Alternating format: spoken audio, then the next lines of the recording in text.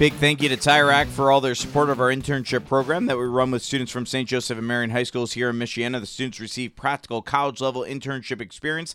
Helping out with our broadcast of high school football wouldn't be possible without the underwriting support from the folks at TIRAC. More tires, great prices. Visit TIRAC.com. Last week, our featured guests were Blake Wesley and J.R. Konieczny. Last night, Notre Dame men's basketball exhibition game over Nazareth. They won by 40 points. Wesley had 11 points in 21 minutes. JR had 4 points in 18 minutes. They were the first two guys off the bench. They were number 6 and 7. So it's good to see. So our weeks go polar opposites, Kevin. We go from the future Notre Dame stars to a past Notre Dame great. And I know Chris Zorich is our featured interview. I know he's one of your all-time favorites from when you were younger. Yeah, definitely. I was, 88. So I was like in junior high.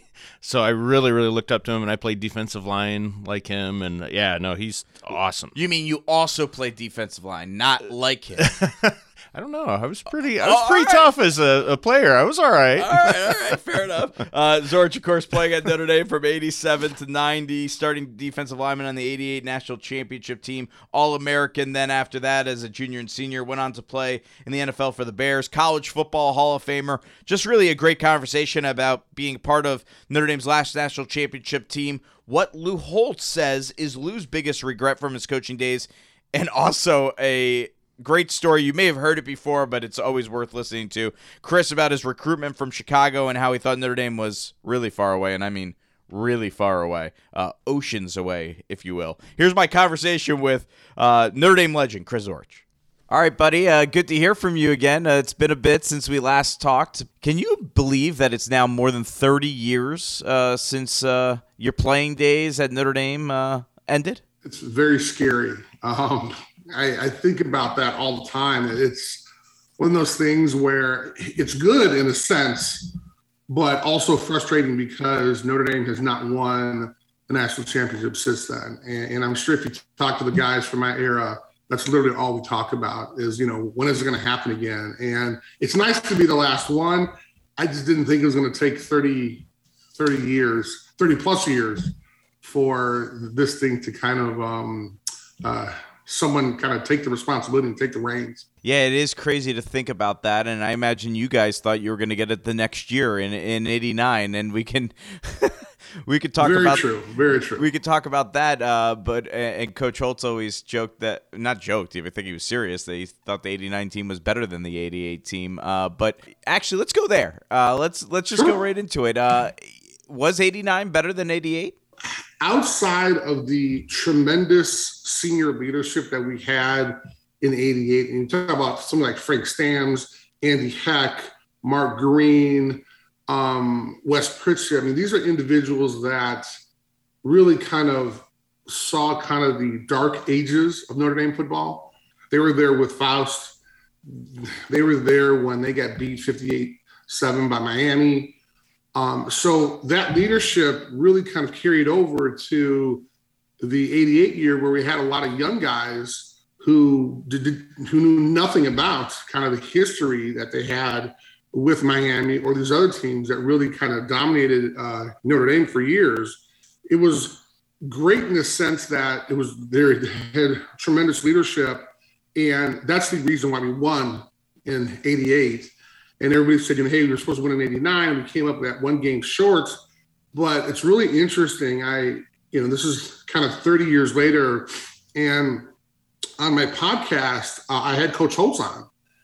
And out of the blue, he just said, hey, I'd like to talk about the one thing that I regret during my college coaching days. And I'm like, wow, what was that? I'm kind of stunned.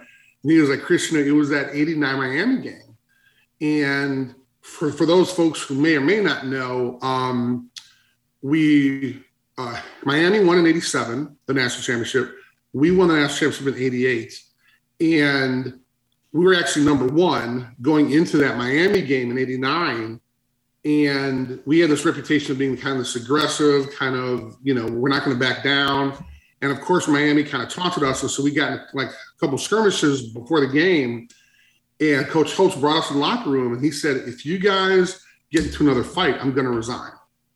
And so, we're kind of like stunned, like, what? Like, you're kidding me. And so we actually went out after his speech, went out, and we were really flat. And we kind of needed that kind of that aggressive attitude, which he had taken away. And he apologized to me and the whole team on my podcast. And I was like, wow. So I sent it out after the podcast was over. I sent it out to all the guys that it was so interesting to kind of see his perspective then and now. And he was even saying he was under a lot of pressure from the university because, again, we were kind of a different type of player, different type of team than they had in the past. And, we weren't going to back down. And we wound up getting into a lot of fights. And Sports Illustrated at one point called me the meanest player in college football. So, I mean, that's not a reputation that Notre Dame likes to have, right? And so going in, and it's interesting because we didn't know as players that he was under all this pressure. So it was just kind of an interesting dynamic. But if you kind of take that game out of it, and we have another great game. I mean, we would win back-to-back national championships because of the talent. We had better talent in '89 than we actually had in '88. Outside of that senior leadership that I mentioned before, it was really the talent that took over in '89. But that was kind of this momentous kind of situation that, again, I didn't think was going to happen. But all of a sudden, he kind of talks about it on my podcast, and I was like, wow. Now, granted, I mean, it's 30 years later, and I wish we would have, kind of had that. I mean, we wish we would have thought about it before he went to the locker room and told us, but, it's kind of a growing pains. Notre Dame legend Chris Zorich joining us here on Notre Dame Federal Credit Union's Irish Sports Saturdays. Notre Dame getting set to face North Carolina tonight. Reminiscing here with Chris about his playing days. And, we're talking about, obviously, he's on the last Notre Dame national championship team back in '88, winning that national championship as a sophomore on the team, and that's your coming out party in '88. You didn't really get to do too much in '87, but to be a part of that, coming out as a sophomore, you mentioned the senior leadership that was there. What was that experience like for you, Chris, to be kind of like the young guy who was rising through the ranks and being a main player on that defense as the seniors led you guys to a national championship? Well, it was really just kind of this really crazy experience because, I didn't play at all my first year. I was on the prep squad. I was holding tackling dummies for the starters. So I never thought I was ever going to play at Notre Dame at all. And so then I got moved to defensive tackle or nose guard from linebacker, and I definitely didn't think I'd ever play. But as this time went on, the spring happened, the summer came past, and all of a sudden I was a starter. Now I was used to playing in front of maybe 100, 150 people in my high school for our games. So the first game I play against Michigan, first time Notre Dame had ever had a night game before. There were, I think at that time, the stadium held like 57,000, I think, or something like that.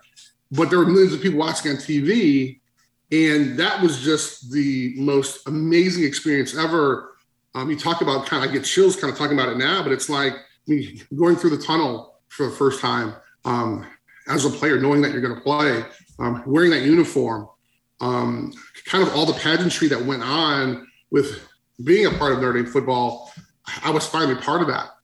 And I don't even, I've obviously seen film of it, but I don't remember the game because it was more of a blur because I was just so out of my mind. And I wound up jumping off sides like 3 or 4 times. I thought I was going to get pulled, but wound up having like 9 or 10 tackles, a sack, a couple sacks, I think.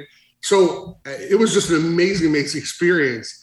And so for me, being this young kid thinking, hey, this is how it's going to be all the time.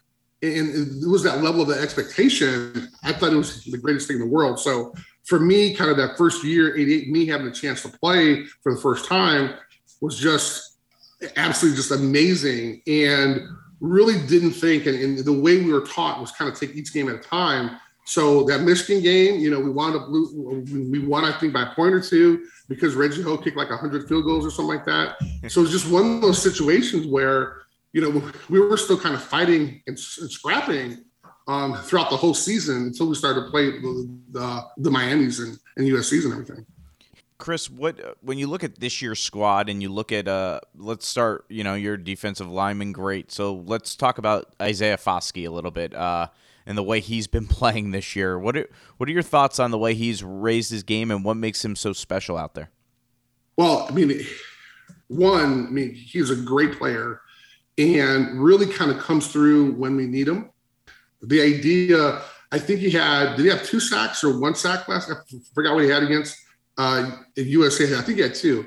But the idea of having a player like that, I just wish we had more, because he's a great athlete. But more importantly, for the offense, he causes problems. And when you have a player like that, you always have to be aware where he's at. And so wherever he lines up, an offense is going to have to make sure that they have him covered. So now you're talking about they have to change kind of their game plan, making sure that they can block him. And that's something that I think every defensive coordinator would want. And I think Marcus Freeman is able to kind of capitalize on that and kind of moving him around a little bit. He's not doing a lot, but he's moving around enough where now offenses have to make sure where he's at. And that really causes problems for the offense. No Kyle Hamilton for Notre Dame in this game against North Carolina. How big of a blow is that, and how much does that change Notre Dame's defense, do you feel? Because obviously we know how extraordinary he is. Sure, and Kyle's a great player, and it's just really unfortunate that he wound up getting injured against USC. But, and Kelly has talked about this before, it's kind of next man up. And when you look at the guy, and I forgot his name, who replaced him, DJ Brown. He wound up making some great plays, and so it's great that now at an important position, we have individuals now when someone goes out, you have a player that can come in, and there really isn't that much of a step down from the person that was starting. And so I think it's going to be a huge loss, but I think it's one of those situations where you always talk about kind of how tough you are and what that leadership is like. And oftentimes I think about how the test for a true leader is what happens during adversity. And when you have an individual like Kyle who's not going to be there, who's going to step up and who's going to make plays. Notre Dame legend Chris Zorich joining us here on Notre Dame Federal Credit Union's Irish Sports Saturdays. What made you choose to go to Notre Dame in the first place, Chris? You mentioned being recruited by Miami. I'm sure you had a bunch of different offers. What made Notre Dame the right fit for you? So it's a really interesting story, and I don't know if you've heard this before, but when I was being recruited, I came from an area where college really wasn't a thing where I grew up, and it was a big deal if you graduated from high school. So no one really ever went to college. And so when Kurt Schottenheimer, he was the linebacker coach for Notre Dame way back when he came to my high school, he asked me how I'd like to attend Notre Dame. And my neighborhood on the southeast side of Chicago is about 90 miles from Notre Dame, and you jump on the Skyway, you're right there. But I didn't know that. And so he asked me, I was like, I would love to, but my mom doesn't like to fly. And he kind of looked at me a little strange. Said, what do you mean your mom doesn't like to fly? And honest to God, I said, there's no way my mom would fly to France to see me play. And he kind of looked at me and said, France? And I was like, well, yeah, you guys got the hunchback guy in the little church, right? And he was like, whoa. I'm sure he looked at the file and he probably put a big X there. And he's like, this kid doesn't even know where Notre Dame is. He was like, well, actually, son, we're only 90 miles away. And I was like, really? But again, I didn't know, right? So he left a media guide and left some other information. So I just devoured that information. And one of the things that stood out for me was the importance of academics. And at that time, the graduation rate was 98.98. So my options were either going to be going to Notre Dame or going to Northwestern. And I didn't realize how important it would be for me to be so local. Obviously, Northwestern is in Evanston. It's actually probably just a little bit closer than Notre Dame was for my neighborhood, but it was close. And my mom had a chance to kind of come to every home game. So that was important. But I was really sold on the fact that it was a great academic institution when I found out that it was not in France. Okay, so once you got on campus and realized you were in South Bend and not in France, what were some of your favorite spots on campus? And maybe now, when you're going back to campus, where are the places you like to pay visit to? Well, it's just funny because, I mean, although you say, it was only 90 miles away, it wasn't France. It could have been France for me, right? Because when I grew up in a rough neighborhood, there were a lot of gangs, drugs, and violence and everything. But I got there and there's a lake on campus. I mean, I was feeding the ducks, feeding the squirrels, and the squirrels will come up to you. My neighborhood, you see a squirrel, it's gone. And my dog's here, and I said squirrel, she popped up. So it's just really weird because when I was on campus, I mean, I take walks around the lake. It was just this peaceful, serene environment that was literally millions of miles away from where I grew up, even though it was only 90 minutes. So, had a chance to kind of really experience 2 classes at St. Mary's, where our daughter currently is a sophomore. So I really kind of experienced kind of the whole campus. But obviously, my favorite places obviously were the Grotto, obviously, and I went to Soren, so I always like to go back to kind of Soren to see if they've improved that a little bit. And then at that time, the bookstore courts, they were right behind Soren, the dorm. And I mean, I remember like 2-3 o'clock in the morning, sometimes people would be playing basketball. So I always kind of like to look at that. But the campus has changed so much. I mean, I was gone for a period of, I worked at Notre Dame for a little bit, but after that, I was gone for a while. And I came back and I didn't even recognize the place. You got an event. You're coming to town on Friday at Augie's Locker Room, Friday to 1 to 3 p.m. Tell us a little bit about what's going on there. So it's really fun. I don't know if you had a chance to meet, spend time with Lisa Kelly. Yep. Great. She's a phenomenal individual. I kind of call her the modern historian of Notre Dame because she's written several books on the football program and kind of former players. But this book is called Domer Dishes. And she literally talked to a whole bunch of guys, me included, and asked kind of what our favorite dishes were and kind of give us a little story. And so it's really cool that you have all these amazing players, but also kind of get an insight of kind of the foods that they like. And so folks are able to kind of put together some great meals. Lisa and myself are going to be at Augie's Locker Room on the Friday, November 5th from 1 to 3, as you mentioned. And we're just going to be signing stuff. She's going to be signing her book. I'll have a memorabilia there to sign for folks and really kind of have a good time. But it's great because it's so cool. I don't know if you've ever been to Augie's Locker Room before, but that place is like a museum. I mean, you can walk in there and you can buy things like from the era. You can find a lot of really unique memorabilia that a lot like eBay doesn't have. A lot of these places don't have. I mean, he even has like a Lou Holtz doll.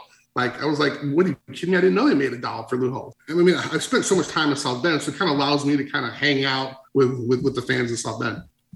Chris, thank you very much for taking the time to be with us today, and enjoy your time in South Bend next weekend. Angelo, this has been a blast, man. Thank you.